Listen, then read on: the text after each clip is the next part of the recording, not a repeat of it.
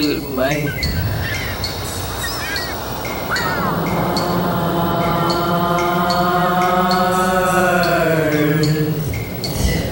I am Eve, Eurydice, and this is your place to keep up with the news and the changes in our cultural landscape from the point of view of conscious embodiment and the rise in feminine in an effort to balance our nature with our culture.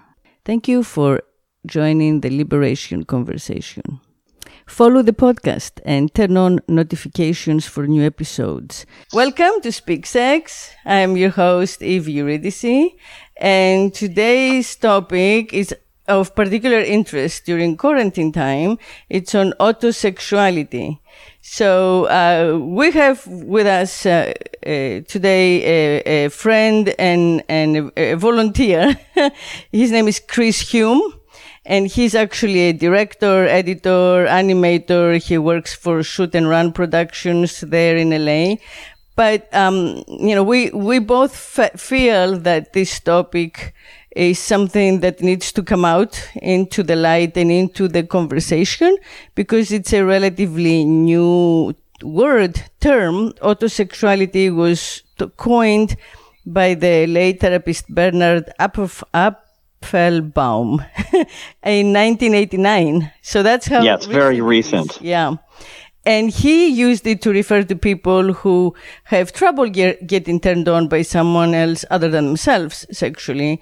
But more recently, in books like Modern Sexuality, The Truth About Sex and Relationships, and so on and so forth, it has been described as an orientation, as a sexual orientation, a couple of things that would hold people back.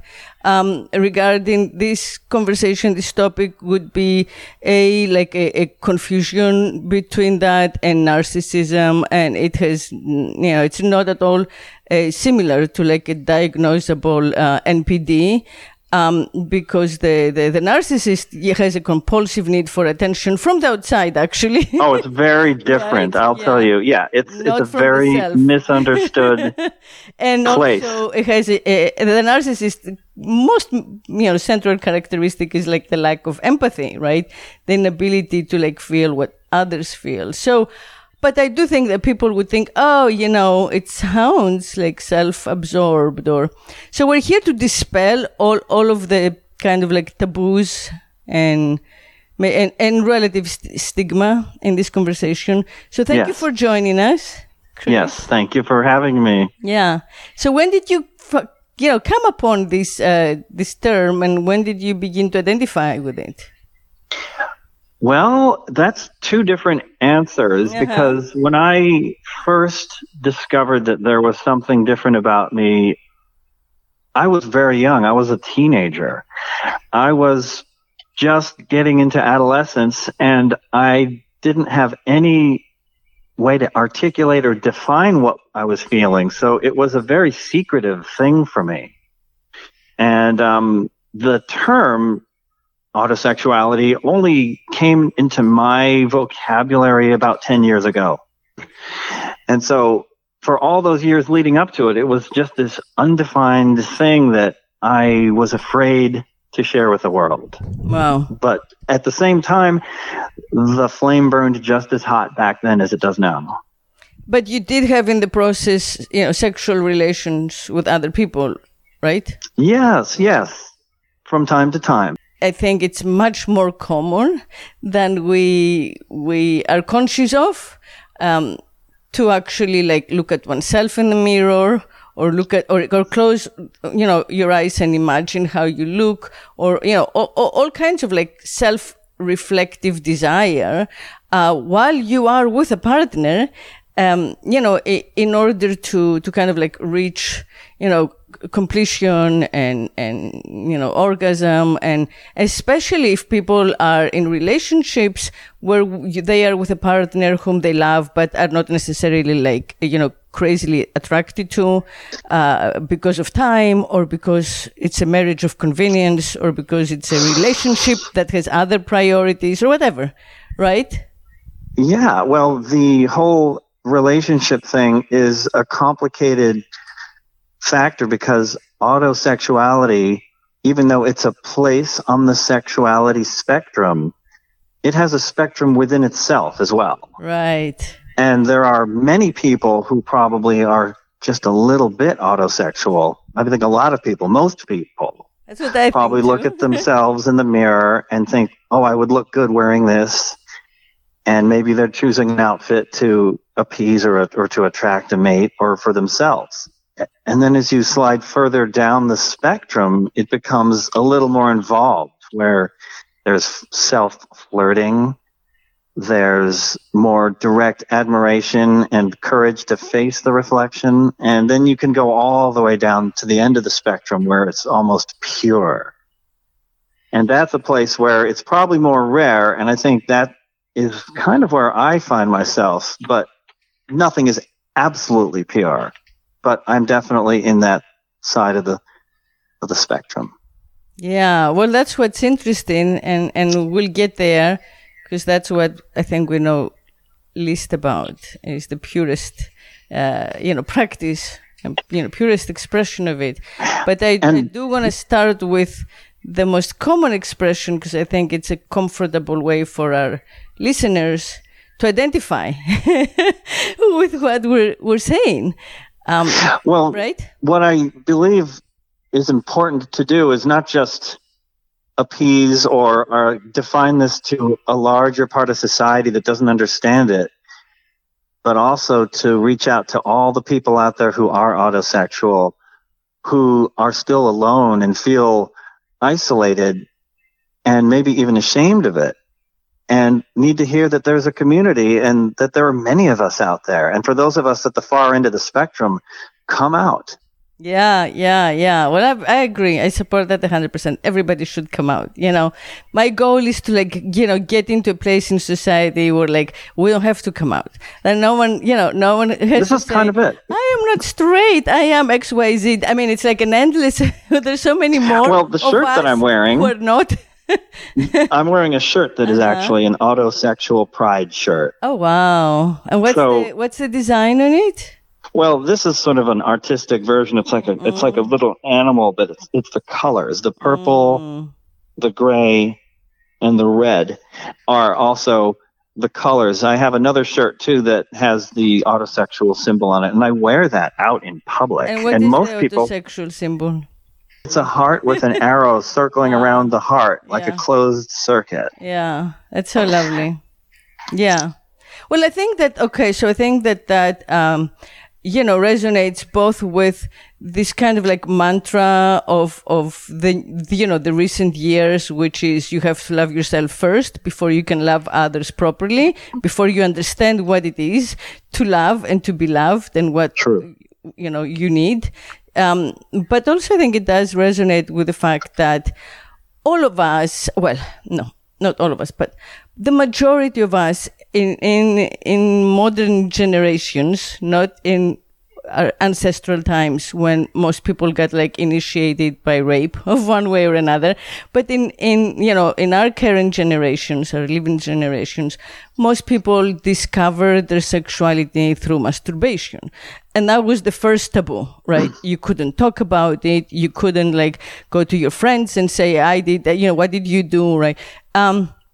But inevitably, because it's the first body that you have exposure and access to, and your body changes so dramatically and visibly in front of you when you're a teenager, and you become from a child, you grow breasts or a penis or a butt or muscles or curves, and it's just so I feel that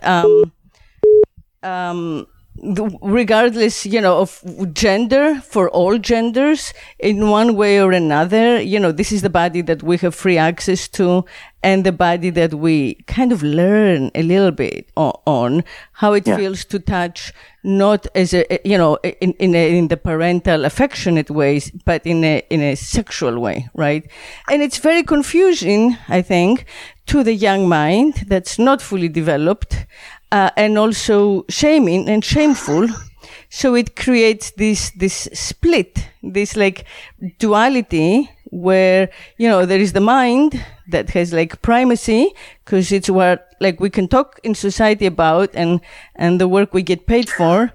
And there is the body that we keep secret, right? And we don't know how to unite the two ever again. Well, pretty much. It begins with childhood, and it begins with my history. I think autosexuality doesn't come about on its own. It's really kind of an amalgamation of different circumstances that form a personality. Yes, I may have been born with some of those tendencies, but also I was a latchkey kid. Do you know that term? No. Well, I grew up pretty much alone a lot of the time, very isolated in my room as a little child. This is before the sexual stuff. And I had my own world. I invented my own alphabet. I created my own maps of a vast imaginary world. I talked to myself as if I were my own friend. And this was before. This is like when I was 5 or 6. And so it sort of arose from that, along with a very combative parental situation. My parents fought a lot, and then there was a really bad divorce. So those things kind of help drive me inwards. And so it's a coping mechanism, autosexuality. Well, also they kind of frightened you of like the conflict and drama that comes from like interpersonal romance, I'm sure. You got it very right. You nailed that. The whole notion of marriage and intimacy can lead to an explosion that is traumatizing. So as I grew up, I wasn't really accepted by the general population at school. I was the weird kid, the kid with the broken family, and the few crushes that I did have on both boys and girls ended in rejection, or I'd simply never reveal my feelings to them. So it really became an isolated place. And then came the attraction. And that happened when I was about 13 or 14, seeing this boy in the mirror looking back at me. He was at once familiar, and I knew every part of him. You know? Yeah. It was more than the sexual. It was his thoughts and his fears, his secrets. And I knew he wouldn't reject me or betray me. Yeah. Yeah, it's safe. It's very safe. And also so, yes. like the logo shows, you know, it's like the Ouroboros, right? It's the snake. I want to get that. Yeah. It's funny you mentioned that because I'm planning, or I'm thinking at some point I want to get that as a tattoo. Yeah. That is completion. And I don't, again, for our general listeners and to the general public, I think that there is space for everyone to be both, to find that love and completion for ourselves, and to also experience partnership. And in that way, perhaps we will be less needy, less dependent, less compulsive, less instinct. Yes, driven. Less heartbreak. Right. less heartbreak, less control, like if I don't less game playing. Right. If I don't control this person, who am I? Your identity doesn't have to be like, contained in your ownership of someone else. If you're definitely okay with your ownership of yourself, that could be fulfilling. Yeah. And I think that for me, it's kind of gone farther to the other end of the spectrum, because it started out as a coping mechanism, and it then sort of became an escape to a place where I knew I would be okay. And then add to that the bonus of being my own type physically, which if you're gay or you're bisexual and you fancy yourself as your own type physically, it can be a rather intense erotic feedback loop. Yeah. Yeah. I also know people who, perhaps for generational reasons or cultural reasons, meaning they come from very macho cultures. They had very strong masculine, rigorous definitions when they grew up. So they find it extremely difficult to identify as gay or queer. and they find it nearly impossible to come out. They have children, they have been with women successfully, so it's not like, but definitely their relationship in their secret life, which is like, random sex, with men in like sex shops, or with themselves, elaborate sex with themselves, with toys, videotaped or mirrored or whatever. Mirrors. Yes, a lot of mirrors and video, screen again, recording so you can see it. And that entire part of their sexual life, which I think is the most interesting one for them, has no name, right? So up until recently, it had no name, and still, it is still emerging as we speak today. Yeah, definitely. There's a very small thread on Reddit. The Reddit social. Yeah. And there's an autosexual thread there, but it's very small, and people are joining on, and they're really happy to find this place, but it still doesn't have the reach. Yeah. Because, and I think it doesn't have the reach because our public sense of sexuality comes from how others desire us, right? And we are conditioned to judge our, at least physical value by how many other people we attract. Like, that's the whole concept of the patriarchy. It's very transactional. And how are you going to, after all... Satisfying another. Right. Yeah. How do you do that transaction? You want someone else to be your yardstick. Well, yes, I am and who's my buying? own... Right? Who's buying this body? Like, if someone else, it's like the outward versus inward, like, motivation, right? If there isn't somewhere outside validating you as a desired, object, then you're not, are you? So yeah, that's, I think, the blockage. Yeah. And it became very apparent very early to me that my compass pointed inward as opposed to outwards. And I would look in the mirror. I remember a very epiphany type moment when I was probably about 13, when I looked in the mirror and I fell in love.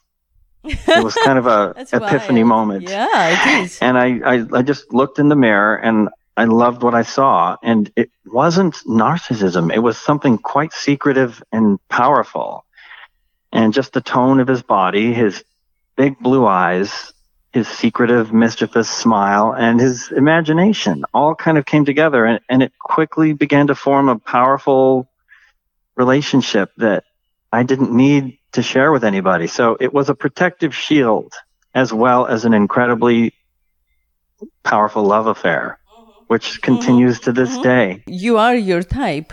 But anyone, you don't have to meet the standards of the moment that you happen to be alive and sexual in, just because, like, right now, the standards of beauty, if you look at like magazines and ads, are a certain way. If you don't meet them, but you do turn yourself on and you do satisfy yourself, that's so empowering to actually trust yourself, and trust what you see as beautiful, instead of like, kind of like self-attacking or, self-editing cosmetically and otherwise, constantly trying to become, who you're not. So well, it's a good thing for people who are not kind of like, stereotypically attractive. Yeah, well, there are plenty of autosexuals out there. I've met a couple online who aren't classically attractive. There are some who are gorgeous. Most of them are still in the closet, so I still think that this is a 90% invisible community. Yeah, for sure. But what I think is important is that some people who are declared autosexuals might be overweight. They might have very non-traditional physical appearances, but it's all about how they feel towards themselves. Yeah, exactly. And how I think that's just such a confidence, booster. So I love like the whole concept of that. And also, what I enjoy about it is that it is a training ground to get through and past, gender limitations and gender stereotypes, So when it's you with yourself alone, if you're a man, you can put like the lace lingerie, or you can dress as a, whatever, French maid. I don't know what anybody, but my point is you don't need the other body. And when you're a woman, you can conversely, do the things that the male does typically, to yourself, or in that kind of performance, like this self-love performance space. And I think that even though we don't quite recognize how practicing these things, frees us from the stuff that we've been like brainwashed and bombarded with, since we were born. But from the moment we were named boy, girl, and given colors for our like nurseries or whatever, our outfits. Yeah. Everything is coded. Yeah. You're good evolutionary practice. Yeah. Yeah. And I remember in those early days, I wondered if I was gay or maybe bisexual. And it was only because there was no definition for this. And so I, having grown up in a very small conservative New England town, had really no voice with which to express it, because the few gay or outwardly gay people that were in my class back in 8th grade, 9th grade were ridiculed. And the term gay back when I was a kid was a pejorative. Well, it still is in middle school, I'm afraid. Oh, of course it is. And so, but then take self-attraction, and it's adding a taboo to the taboo. And the irony of that is, back when I had to hide it from the world, it only heightened the passion that I would engage in when I was alone in my bedroom against my mirror. Yeah. Oh, yeah. The first time you discover that your body gets turned on is just by touching yourself accidentally. Again, like in contemporary times where we're allowed to do that, or have a room of our own, because people used to like sleep in the same bed with their parents. So we've come a long way, but this is the way that we're evolving, I think, being able to, like define and understand and explain things that many people, moments that many people have had that they discard because there's no word for them, and because they'd rather not talk about it. I'm sure this goes back thousands of years. Right? I'm sure there were people that existed in ancient history that were autosexual, and what a struggle it must have been. Liberating relationships, love relationships from sexual relationships is interesting. We began with like liberating marriage from pure transaction among parents, which is great. But then we have somehow got to a place where a lot of our love relationships that lead to marriage are again transaction based, but between, the partners themselves, so who, one of them supports the other sort of thing. Well, that's so moving interesting. Out of the sex, as the emphasis, not having sex, but, moving out of the sex being the driving factor. The attributes of the other person, the trophy husband or trophy wife, moving away from that, I think is again, part of like the positive evolution where we can be, new types of families that are actually, love-based and respect-based, and not so like, sexual drama, possession, jealousy, and all that. So I think allowing space and bringing into light the relationship, the sexual relationship you can have with yourself is a big process in that. I have shared this relationship with myself, with others, in relationships that I've been in the past with others. And it's been incorporated into it, sometimes for better, and sometimes, it always will end, and I'll end up coming back to myself. But it does have a place where others who are not autosexual see the world of the autosexual as a turn on because it is so different and courageous and potentially erotic. Mm-hmm. Have you been in a relationship with another autosexual? That no one is autosexual. Well, I'll answer that by saying nobody as autosexual as me. Mm. But I think what it's done, and this is a positive thing that I want people to hear on this podcast, is sharing that part of myself with a partner helps bring a little bit of their own autosexuality out. Right. And wherever they land on the spectrum, it's something that may not have happened. Yeah, exactly. Yeah. And I want to say, and again, I'm a neophyte. I'm just learning and, joining in this. But, I've talked about sexual expression and different, sexual orientations for like 30 years. So I feel a comfort speaking to it. And I want to say that it seems to me that the way that it's different from masturbation is that we, again, and it's all mental in my opinion. A lot of it is mental. So mentally, when we are masturbating, we are accepting that this is what we do because we're liking a partner. It's only in the absence of a partner. But if only we could find the partner that we're either fantasizing about or the partner of our dreams or whatever, then we wouldn't be masturbating. We would be with them. Therefore, the masturbation is kind of second rate, or like less valid or diminishing. It implies in some way that we're not able to like get someone. Right, it's like a surrogate or a proxy form of gratification. So it has that feeling that, no one wants to get me off right now. This is what I'm doing. Instead of removing, that kind of lack aspect, that it's not the lack that's forcing us into this, but it just feels good and we choose it. Of course.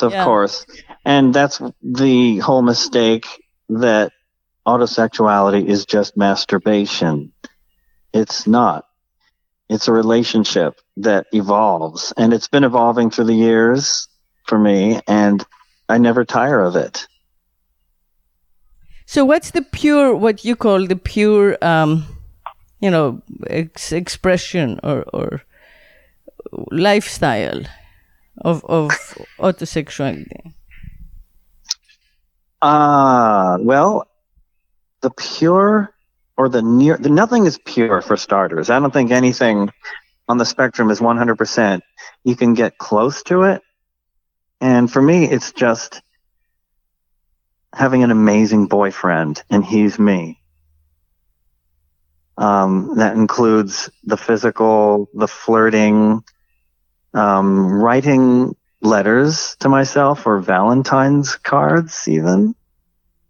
There's a lot more. I mean, it's how I groom myself and keep myself physically fit.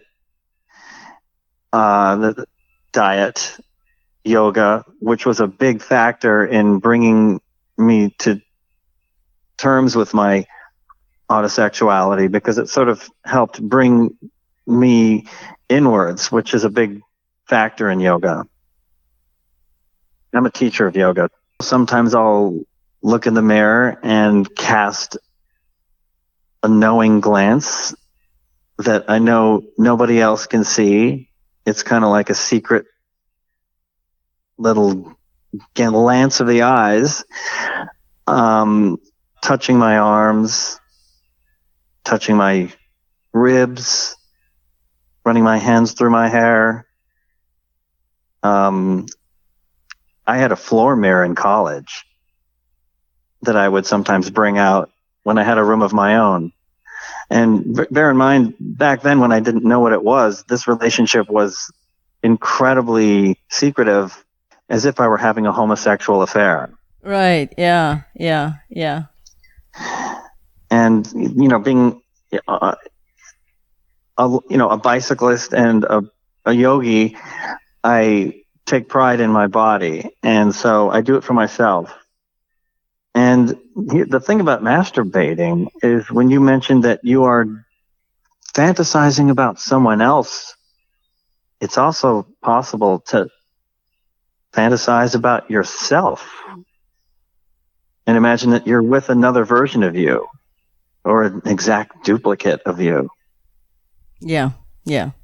Oh, I think that's very common. It's just that we don't talk about it. But I think that, again, people whose partners are not necessarily aesthetically attractive can, instinctively, in order to reach, orgasm, will think about how they look. And it could be a couple of seconds.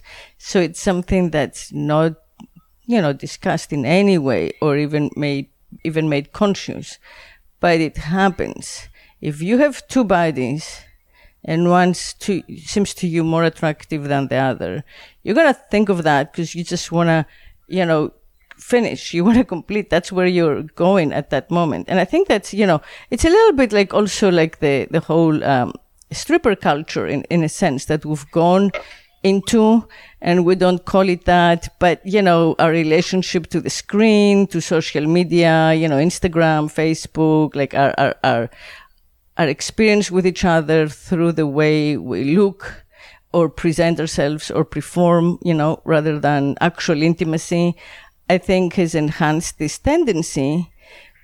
But it's a tendency that's unhealthy if it's not, again, understood consciously, because it's an avoidance. If you're not conscious about it, it's something that you do just to avoid or to get over. Well, sure. That's a problem.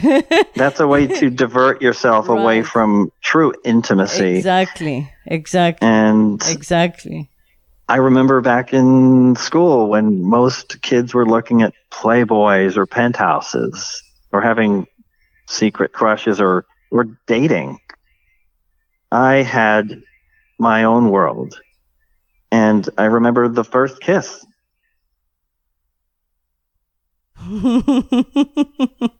Well, you're definitely 100%. Close to it. Yeah. I mean, the first kiss was an open-mouthed French kiss against the mirror. Yeah. And it lasted much longer than a practice kiss. And I remember stepping back from that and thinking, oh my God, I didn't expect it to feel so good. And it just became a ritual. Mm-hmm. I would look forward to getting home from school so I could go into my room and undress for him and explore where it was all going. Mm-hmm. So I was living a double life because I had my friends. Once I stopped being kind of like the social reject in the early years of school, I had friends and I became popular and I had good grades, but I didn't date. Mm-hmm. I was kind of a mystery. I was kind of a mystery to a lot of my friends because they were all dating, but I wasn't. Mm-hmm. Yeah. Well, you just didn't have that need. I think you were not as much as others. Yeah. You were definitely not so dependent on that feed of outside pleasure hits, of the dopamine hits that we get from the outside world as much. Because I think a lot of the compulsion early on is just how we appear. We get a lot more reward, social respect. People talk about you, based on who you date or who you're with or who you Sure. Yeah. So it does require a degree of freedom, of independence, a social freedom, to be able to do that young. Well, it was there, and it was an incredible place to go. But I did have crushes. I did have desires for others that were mostly unrequited or unrequited. Yeah, unrequited. Which, because sometimes they were heartbreaking and painful, the rejection, I realized that I had my own boyfriend with me, and why not just embrace him and liberate myself from what could be plenty of more heartbreak and drama. Yeah. Well, it sounds something that also like sensitive people will be more drawn to for that reason, you know. Yeah. So there's plenty of people out there that want to hear this and know that it's okay. That's who I'm speaking to. Yeah. It's also a matter of teaching people to love themselves more. Exactly. Yeah. Even if they're not autosexual.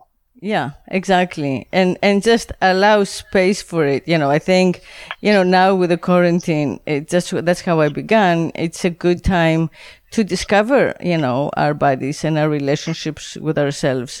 Physically, it's true. You know, mentally, consciously. A lot of contemplation. A lot of contemplation. Do we agree with the things we just repeat because like that's what we saw in the movies or we saw our parents do like a million times? Is that really what we mean, or are we just kind of being thoughtless, you know, and unconscious? I feel that people who are doing what they're told to do and feel what they're told to feel are missing out on themselves, their true selves. They're living in outer space. And what they need to do is go back to inner space. Yeah. And it's not a choice. I would say that, I actually wrote this down. You can choose to take a personality trait or a sexual characteristic and suppress it and hide it and push it into some corner and pretend it's not there. And too many people do that. And the long-term side effects of that can be really damaging. Yeah, they are. We see them. And you can't choose to destroy a fundamental part of who you are. And it just doesn't go away. And this is part of who I am. And I tried to push it away for a long time to the outside world. And now instead, you're giving me a chance to give it a platform. Opening up space for ourselves is really the only way we can open up space for each other. You know, I think that when we oppress ourselves and judge ourselves, then inevitably we judge each other, and then we get into this society of conflicts and dualities and, you know, me versus you. I'm not immune to that. Right? So, the irony is I am a very critical person of myself. You know, in my work with editing or animation, I'm always sitting on the couch behind me saying, no, that's wrong. It makes me do better work, but I'm also my own producer and judge and bully and critic. So that's part of the paradox of also being my own boyfriend. Yeah, well, I guess in that way, it's you know, you can mold your boyfriend without much resistance to who you like, to perfection, and that's a big perk. Yeah, it's a big perk. The sex is great. Yeah, always. Come on, you know, after a certain age, we all know, like, we know our bodies better than whoever, you know, whatever new person will, you know, come up. And it's not just our bodies. When I speak to the few other autosexuals that have really made a word for themselves, one in particular, she's not a classically attractive person. It's a thing about the mind, and it may be something that some people are born with, where they just have a little more ability to find comfort in themselves. Mm-hmm. Physical attraction is a bonus. My take on all of this is, and that's just me, wanting everyone to, you know, wanting society as a whole, humanity as a whole to evolve. I personally think that it's, you know, how our young minds react to all kinds of stimuli from like moment one, like from when we actually come and see light. So I think the idea of like being born with has a finality. You know, I like to encourage people to adopt different, you know, orientations and identities through life. Life is long, you know, and just trying things.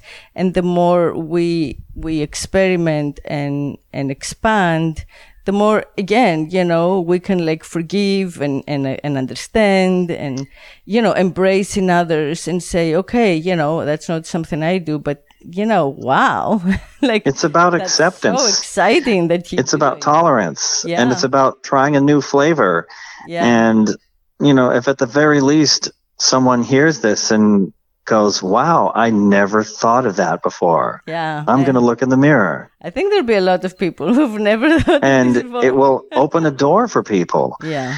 And, we all have to be open to everybody's place on the spectrum as long as it's mutual and not harmful to anybody. Exactly. All the stripes on the sexuality spectrum are wonderful. Hopefully, the pendulum's swinging back to decency. Yeah. And love. Yeah. Well, I believe in that. It's just a matter of time. My hope is that it's going to be peaceful, but peaceful or not, the evolution is inevitable. The patriarchy is dead.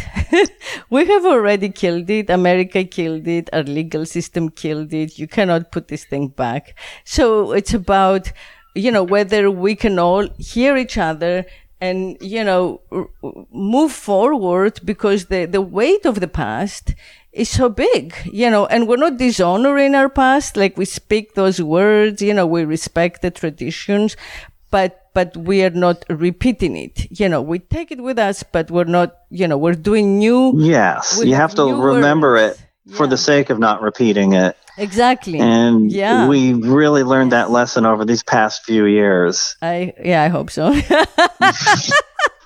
But in terms of autosexuality, it's kind of like the last frontier in the sexual realm. And it's one of those most uncharted places.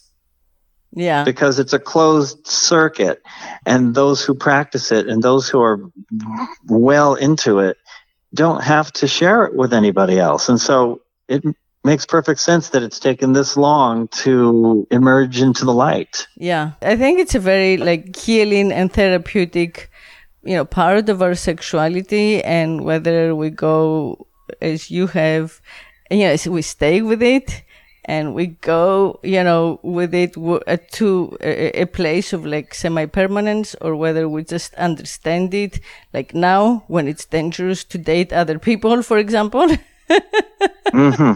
Right?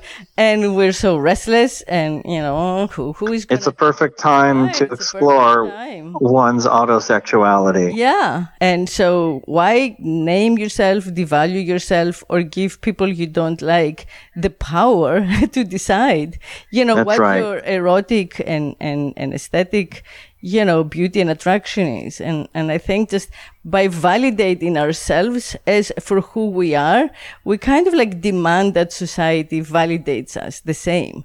So, we lift everybody by choosing to lift our own standards to what we think is fair. It would make everybody better people. Yeah. Yeah. Yeah. Because a lot of narcissists on the inside don't like themselves. Yeah.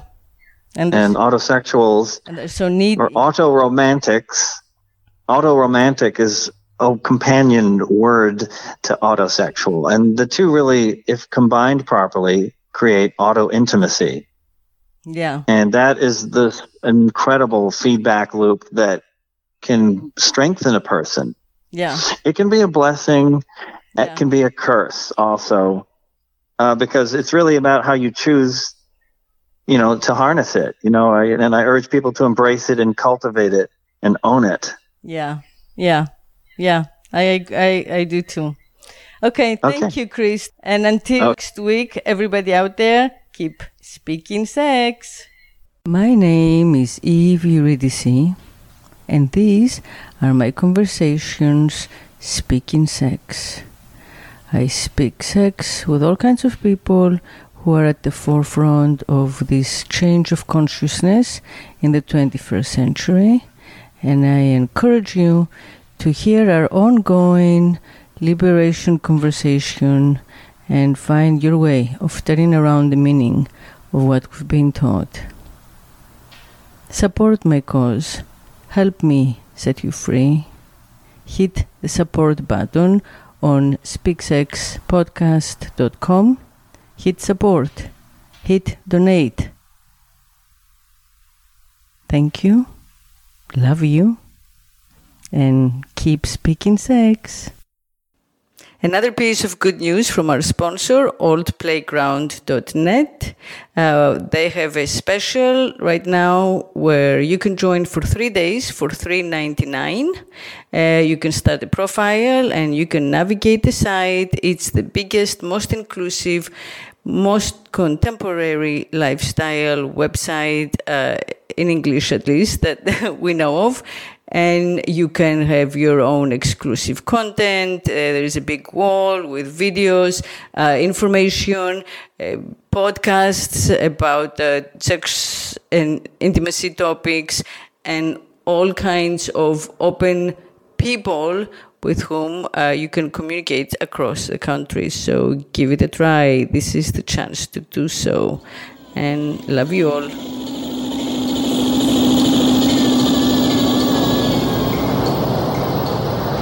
If I could make love incessantly, I would be God.